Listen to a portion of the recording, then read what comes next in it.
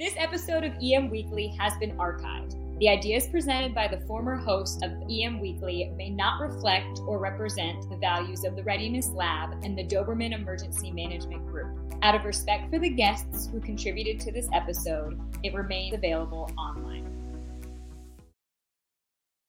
EM Weekly starting right now, bringing emergency managers from around the world together to learn, share and collaborate. Going through and cleaning up munitions and, doing the explosive ordnance disposal, that all comes out as a result of a lot of the UN's work.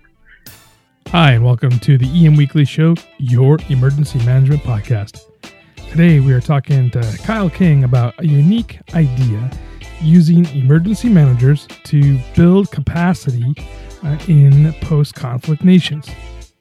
Kyle has been working on that kind of concept in Kosovo over the last few years. Hey, in 2 weeks, we'll be in the Phoenix area for the Emergency Management Leaders Conference, the EMLC. And come by and visit us at the Titan HST Mobile Studio. Meet some of our guests, and you can also, maybe ask a question live on the radio. Now on to the interview. Hey, Kyle, welcome to the EM Weekly Show. Thank you for having me. Hey, Kyle, how did you get involved in emergency management? Sure, absolutely. So my name is Kyle King. I am the Managing Director of Capacity Building International. And we are just basically a small kind of boutique consultancy. We work internationally, and our main focus areas are in post-conflict operations and stabilization and those types of environments. And my personal background started with the Department of Defense Emergency Services, where I spent about 16, 17 years through the DoD Fire and Emergency Services and worked my way up to Assistant Chief of Operations and Training. But what was unique about that was that I actually spent about 7 years in Bosnia with Stabilization Force, 2.5 years in Afghanistan, in the Kabul region, and then also most recently, almost about 10 years in Kosovo with NATO. And so my personal experience has been through the operations side, but then actually working with the post-conflict crisis management, emergency management spectrum internationally. So Kyle, tell me a little bit about some of the challenges that you had with your program. So we focus internationally, and one of our main areas right now that we look at is basically the optic or the lens of how we can use emergency management to help with post-conflict stabilization and operations, and in order to rebuild societies after conflict. And that's one of the things that we really focused on, which is why I'm happy to be having this conversation, because this is not something that we talk about very much. So Kyle, some of the things we've been talking about and some of the exciting stuff is some of your programs that you're doing. And I'm excited about the education side of it. What do you think the role of emergency management can be in helping out with reestablishing society in those war-torn countries? Well, that's a great question. And so one of the things this is one of the reasons why we wanted to have this type of conversation and start this conversation was because from my experience of working in Bosnia, Afghanistan, and Kosovo, emergency management plays a really key role in looking at society, rebuilding society. So if you take the overall assumption that all the security sector, the police, the courts, the fire and emergency services, the pre-hospital care, all of that has been degraded or demolished after a conflict. And so from an emergency management perspective and from that optic, you can look at society and knowing everything that we know now and everything out of the United States and all the lessons learned, being able to go forth and start a program from the bottom up and knowing the importance of things like interagency cooperation and being able to put that foot forward first and through the emergency management perspective, rebuild these pillars of society that people need to function. And especially in terms of community preparedness and other aspects. And we can build that from the bottom up and start recreating a society that's more resilient than what it was previously. And so I think emergency management plays a really key role. And we do that we have a portfolio basically of 4 pieces. We look at from an educational perspective, experiential learning, a development portfolio where we work with a lot of institutions in other countries, and then also from an experimentation portfolio where we work with institutions in the United States or in Europe and we try and test different projects to see how they work and how they can help society develop. So if somebody who's going to go there to work with you guys, to learn from you guys, what do they get out of the experience? Well, one of the things that it's a significant challenge for us because a lot of the EM community is driven by what's happening in the United States. And so bringing somebody over to work with us to look at what we're doing and how we rebuild societies, the first things they're going to realize is that a lot of these major instruments and tools that we use in the United States to deal with crisis, to deal with disaster recovery, just are not present. And so you have to be able to have a fundamental, core, basic level understanding. And I mean it in such a way that you have to be the technical expert in order to be able to dumb down the things to the most basic, essential core blocks that you need to be able to move a society forward. So when you're going internationally and you're working with these different programs, you're going to face challenges such as, what works in the U.S.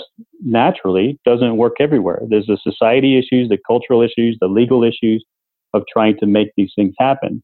The international guidelines are often missing. So what works best? Can you fit what's happening with the United Nations or the assistance mechanisms from the EU or the civil emergency planning processes with NATO? How can you merge these together with the host nation and what they're currently working on and the strategic objectives they want to achieve to try and build a community and more resilient society?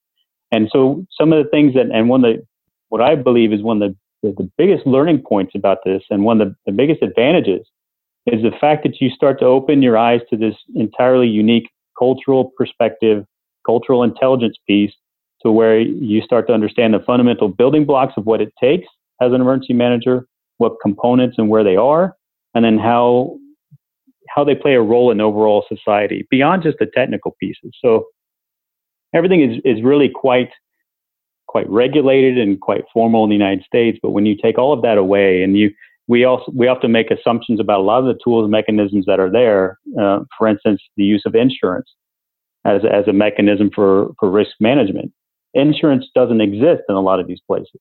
And so what do you do when insurance is not there? What do you do with all these different types of tools and things that we're accustomed to? And in that way, going abroad, learning these things abroad, actually builds your perspective and portfolio and to be able to understand how the society and pieces fit together. So some of the challenges that you have now, from what I'm hearing, is that you're going into these locations and there's some cultural differences, there's political differences, obviously. And now you're walking in saying, this is how we use the principles to fix your country. Has there been a lot of pushback on that, or have people really appreciated some of the concepts that you're bringing to them? Well, to be honest, and we can drill down into that just a little bit. I'll use an example from when I was in Afghanistan, and in these types of environments, there's so much aid funding that's going in so many different programs. In one case, we had, so $264 million were being spent towards buying fire apparatus for the Kabul region. And we were sitting in a workshop with some of the local leaders, and one of the questions I asked is, okay, you've got these new fire trucks now. Where would you put them within the city of Kabul? Where are your hazards? What is your thought process in going through this and getting all of this new equipment?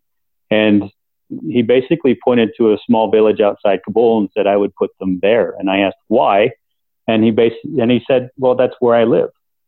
And that's where my family is. And so you start to see and understand that their perspective and the cultural aspects and what they have learned is driving their decision-making process.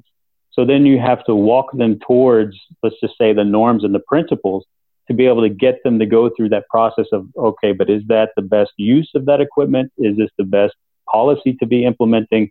And then what is your thought process to be able to, where do you see the biggest hazards in some of your cities? And so the challenges are really in threefold, and that's dealing with the host nation perspective and getting them to understand the principles and the place of these principles in a larger process.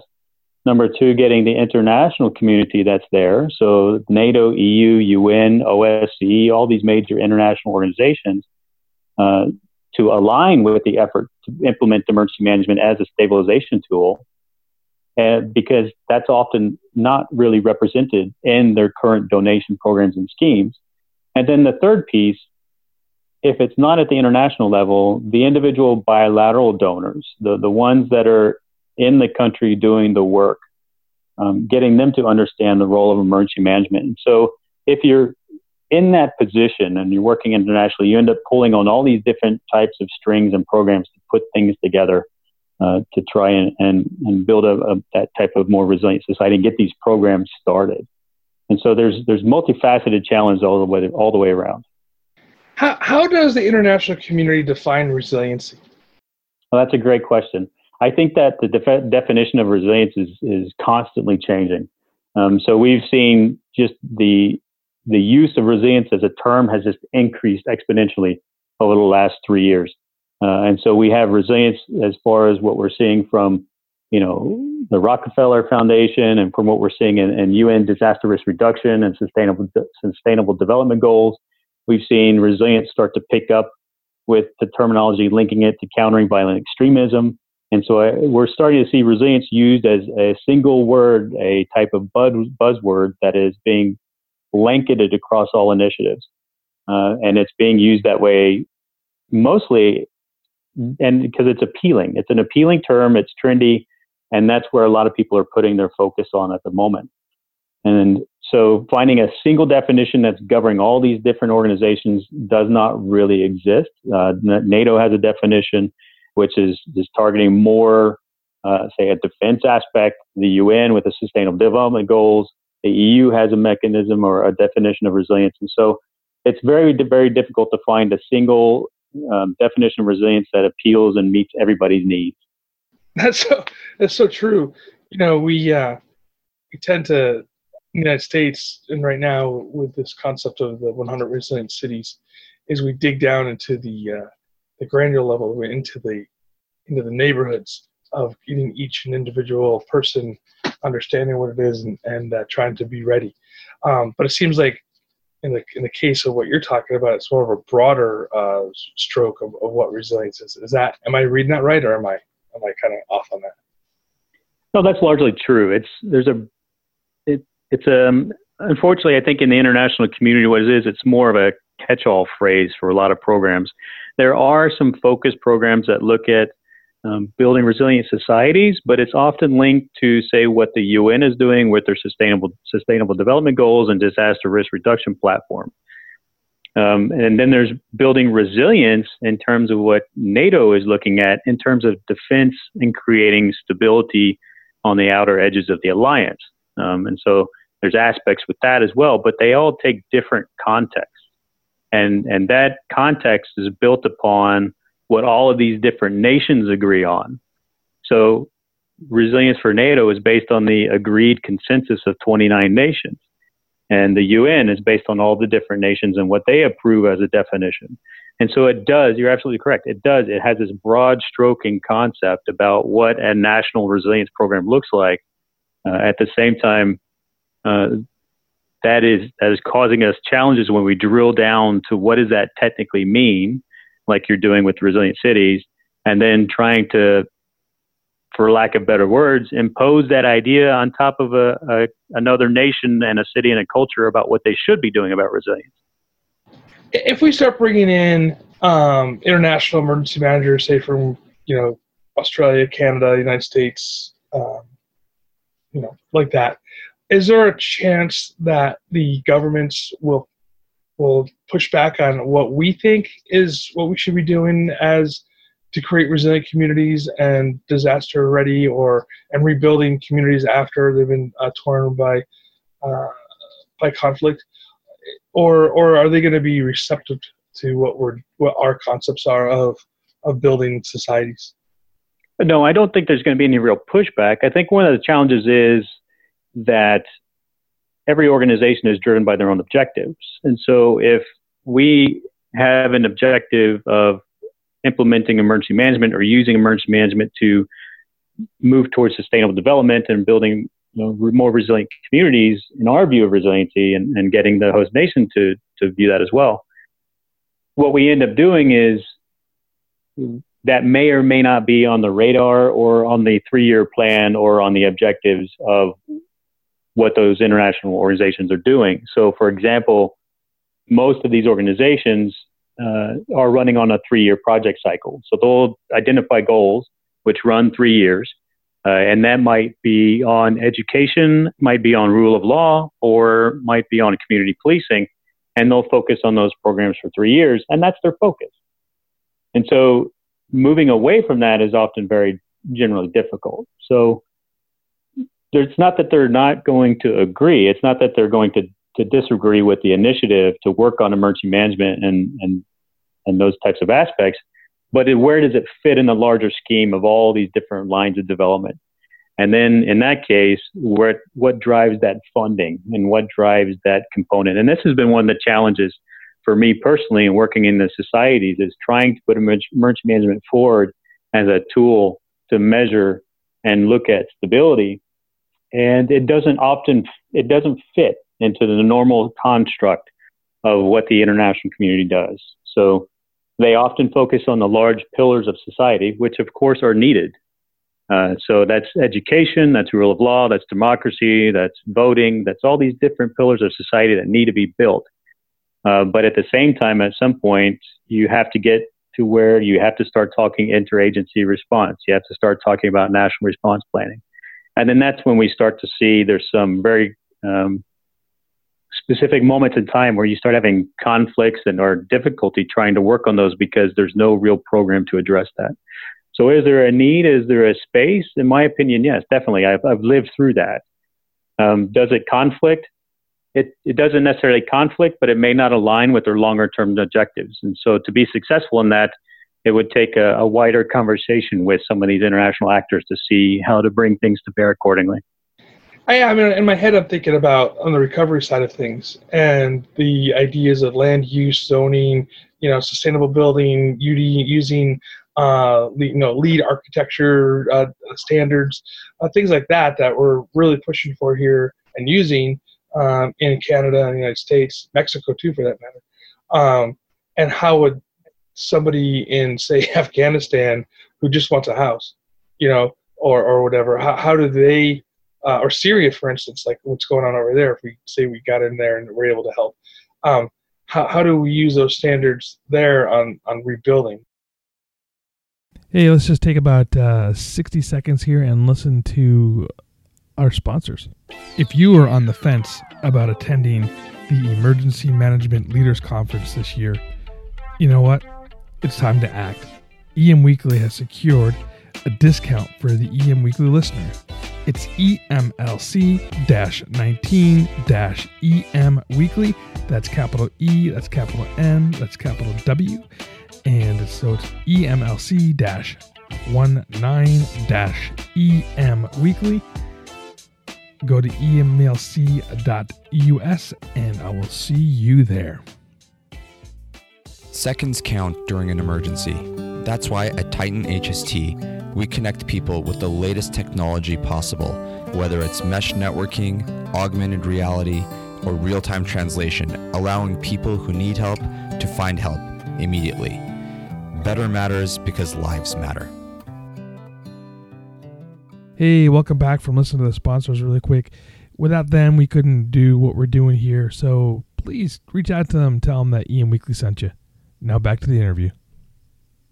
How do we use those standards there on rebuilding? Well, we often have a saying that when we try and work in international development programs or things like this, we first have to look at the host nation and see what they actually have and what's been in place, what was in place before the conflict, and what was working well.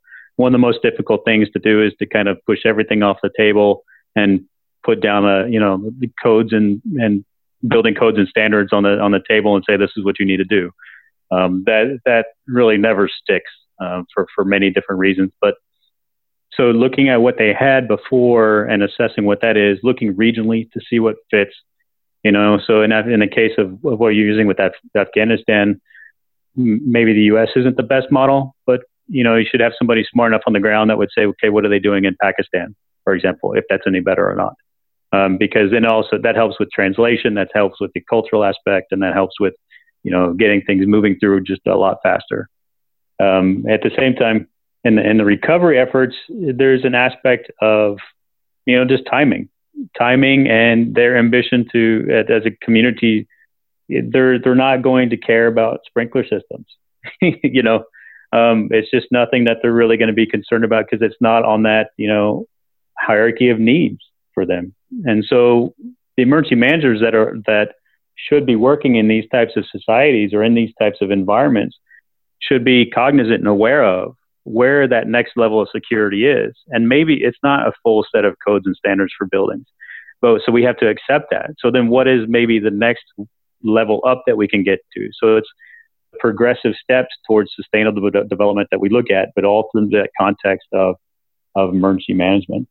I interviewed a gentleman who did a documentary called Disaster Capitalism, and he goes into some of the areas that have been really hard hit by disasters, some man-made and some natural, such as Haiti, and some of the issues that they have with getting in and getting access. Are you guys having any issues with getting access to where you need to go? Okay, that's a really good question. So I'll need to clarify here.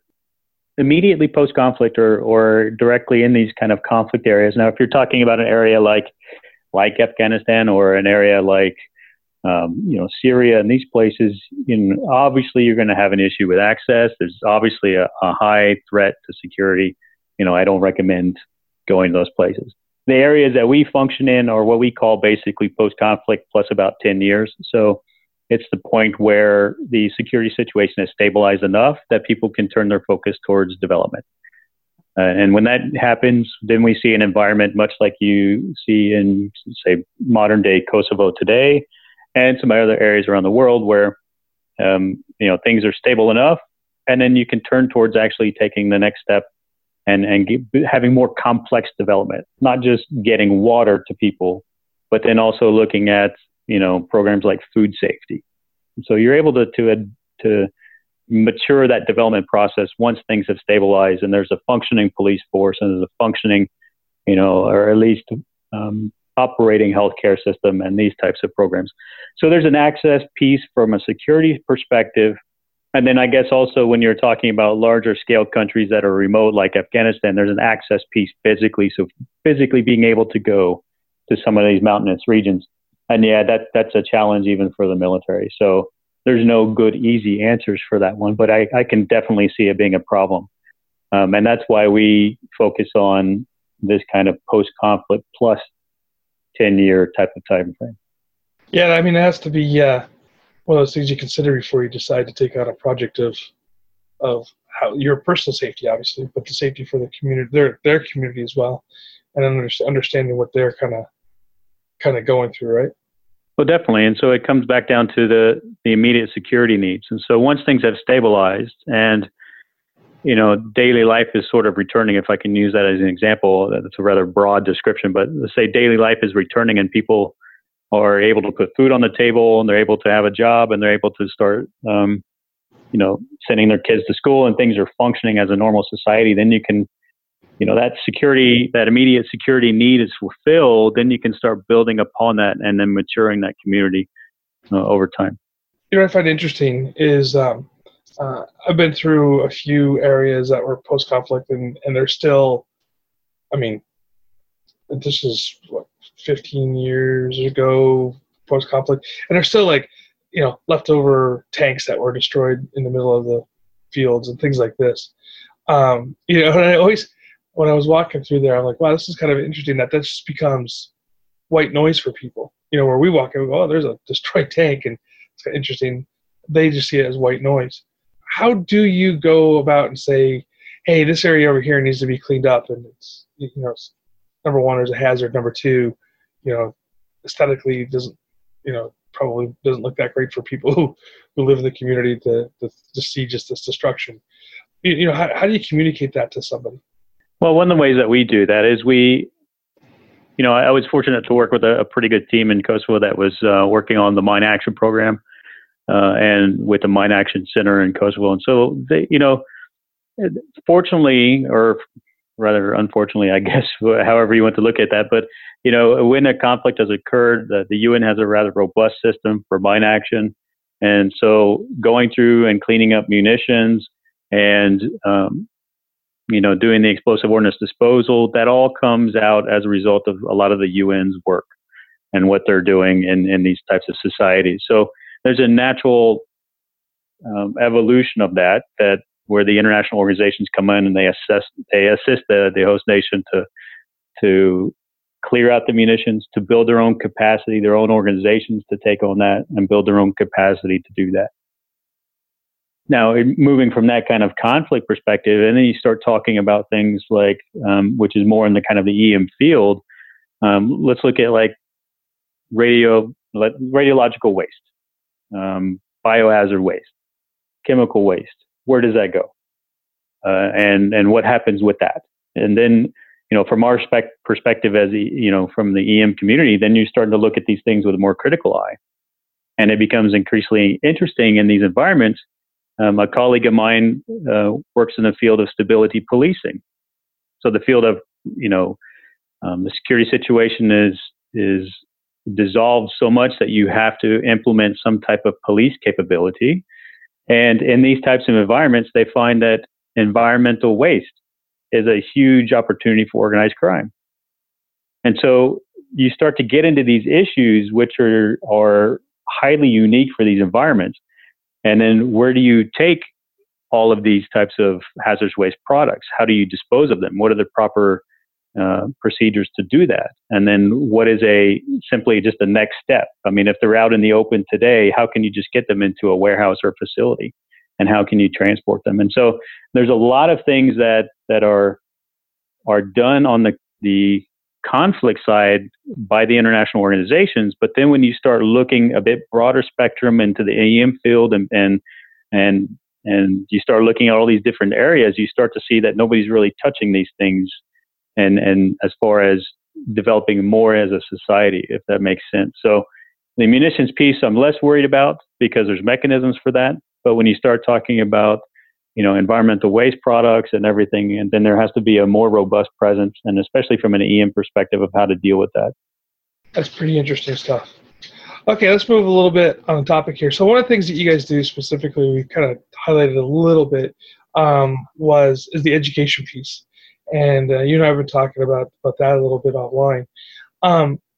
How do you get involved? Like if a student wants to come over or a school wants to be involved with you, how do they get their students over there to learn about using emergency management in the post-conflict areas?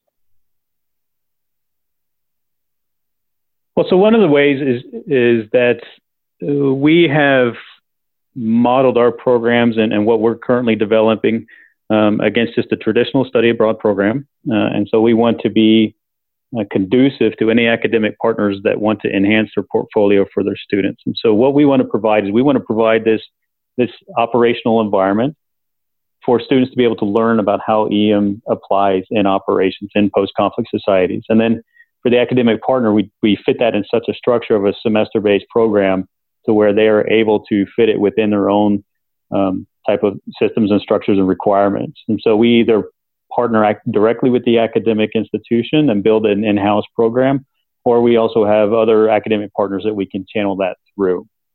Simply just to get in touch with us and via our website is completely fine to reach out and find more information. But what I think is one of the key issues is to make sure, because EM is such a U.S. focused, degree program, that we want to make sure that what we're doing is conducive to what they're learning in that degree program. And so there's a lot of things that we can discuss and show students about the different organizations, from Defense Threat Reduction Agency to NATO and others.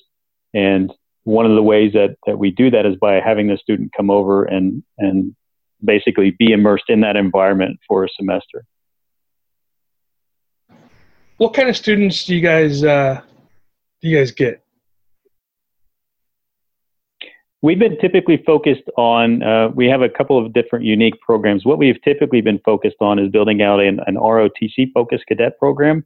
And we were doing this one directly, because it was a natural evolution for us in this type of environment. And so we were looking at ROTC cadets and trying to get them quote, deployed before they actually go and deploy, because we know a few different things. I had the pleasure of working with 2,500 officers across 8 years and from 14 different nations.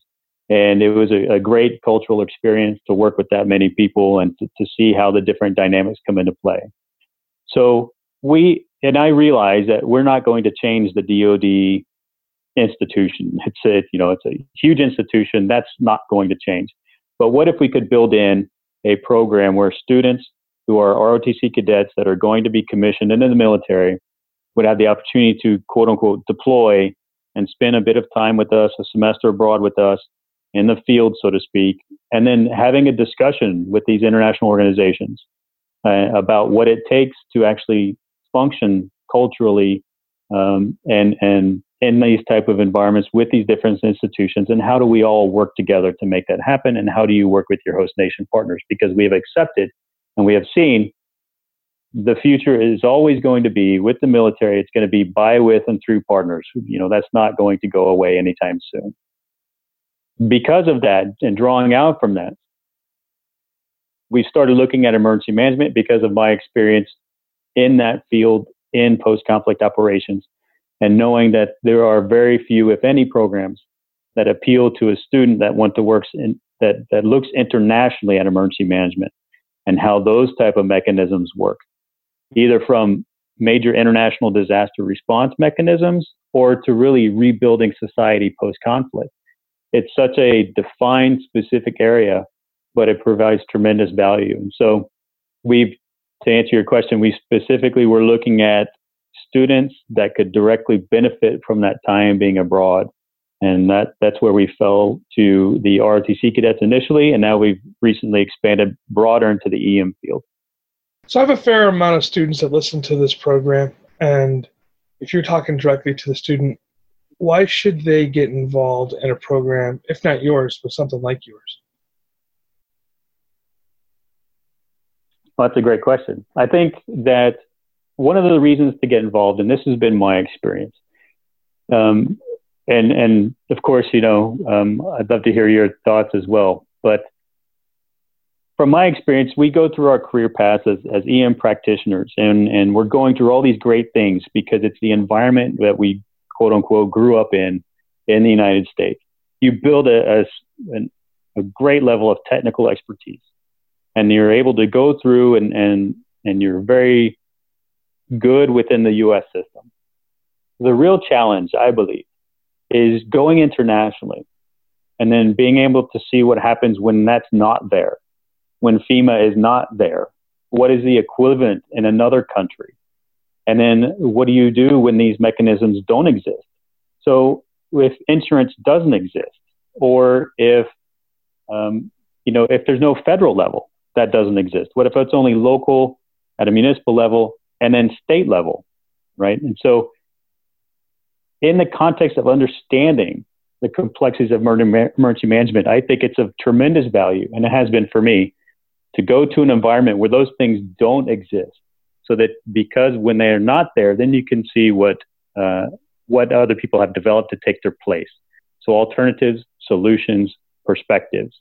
And then that is a tremendous learning value from my perspective. I agree with you 100%. I think that's an amazing opportunity if you can take it and to go international and to see some of the serious challenges that are faced, and you can come back wherever you go and use those skills and lessons learned and the connections that you learn from the type of things like this to enhance your career, number one, and also to enhance your ability to do your job to the residents and citizens that you're serving, or constituents or stakeholders, whatever you want to add in there, to the here in the United States or Canada or Australia, for instance, in the developed countries. That's awesome. Before we let you go, a couple more questions. One is, how could somebody get in touch with you? How do they find you? Yeah, definitely. So if anybody wants to get in touch with us, first of all, I'm personally on LinkedIn. Just look for Kyle King at Capacity Building International, and I'm there. I love LinkedIn. I think it's a great tool. And then, of course, we have a website, just capacitybuildingint.com, or just Google Capacity Building International, and that'll come up on the first page. It should be there. And then more than happy to get in touch with anybody that's curious about what we're doing, or alternatively, if we can help anybody do anything. And so, professional networks are great. We're more than happy to help if anybody needs some of our assistance. All right, Kyle, toughest question of the day. What books, or publication do you recommend to somebody in the emergency management field? Well, naturally, EM Weekly, right? Actually, I just finished a book, which I think is important for many different reasons. But so I finished a book called The Culture Code, which is by Daniel Coyle. And that was important for me, I think, from my perspective, for what people need to extract or take from that is that building high performance teams is often about culture. And there's been tremendous emphasis on leadership and things like that with teams and organizations. But at the end of the day, building a culture within your organization to be a high performance team is something that is going to be tremendous value to be able to get your things done professionally and to be able to perform at such a high level and really to be able to that trust and safety and security amongst your own team members is going to be vitally important to building a good organization. So, and especially if we look in terms of our own communities, the own people that we're dealing with. So there were some pretty good nuggets of information there that I think that EM, emergency managers throughout, the United States, we could look at that from the optics, not only of our own organizations, but also of our communities. I like that a lot, actually. That's cool. If you could speak to every single emergency manager in the world, what would you say to them right now? Oh, that's a good question. Let me think about that for a second. So from my perspective, and it's just been from my own personal experience. So the true measure of your expertise is to be able to whittle down all of your programs to the most functional, basic core components. And so if you can have somebody who's, 20 years and a technical expert and can tell you the inside and out of every single program, the real expert, in my opinion, is somebody that is able to go to a different society and assess what they're doing and say, listen, all you have to do is take this next step and you'll be much better than where you were. So not adding layers of complexity, but understanding the core components of what they're doing and be able to relay that. So if I'm talking to all emergency managers, I would basically say, be the technical expert, but at the same time, understand that the metric for being an international expert is being able to whittle down your programs to the core basic components and being able to communicate that. So it's a bit of a bell curve, right? And it's been my experience that the most successful people are the ones that have been able to do that. Well, Kyle, it's been a pleasure talking to you this morning. Excited about having you on the show, and we should do this sometime again. Thanks a lot. I really appreciate it. It's really good talking to you, and I wish you all the best.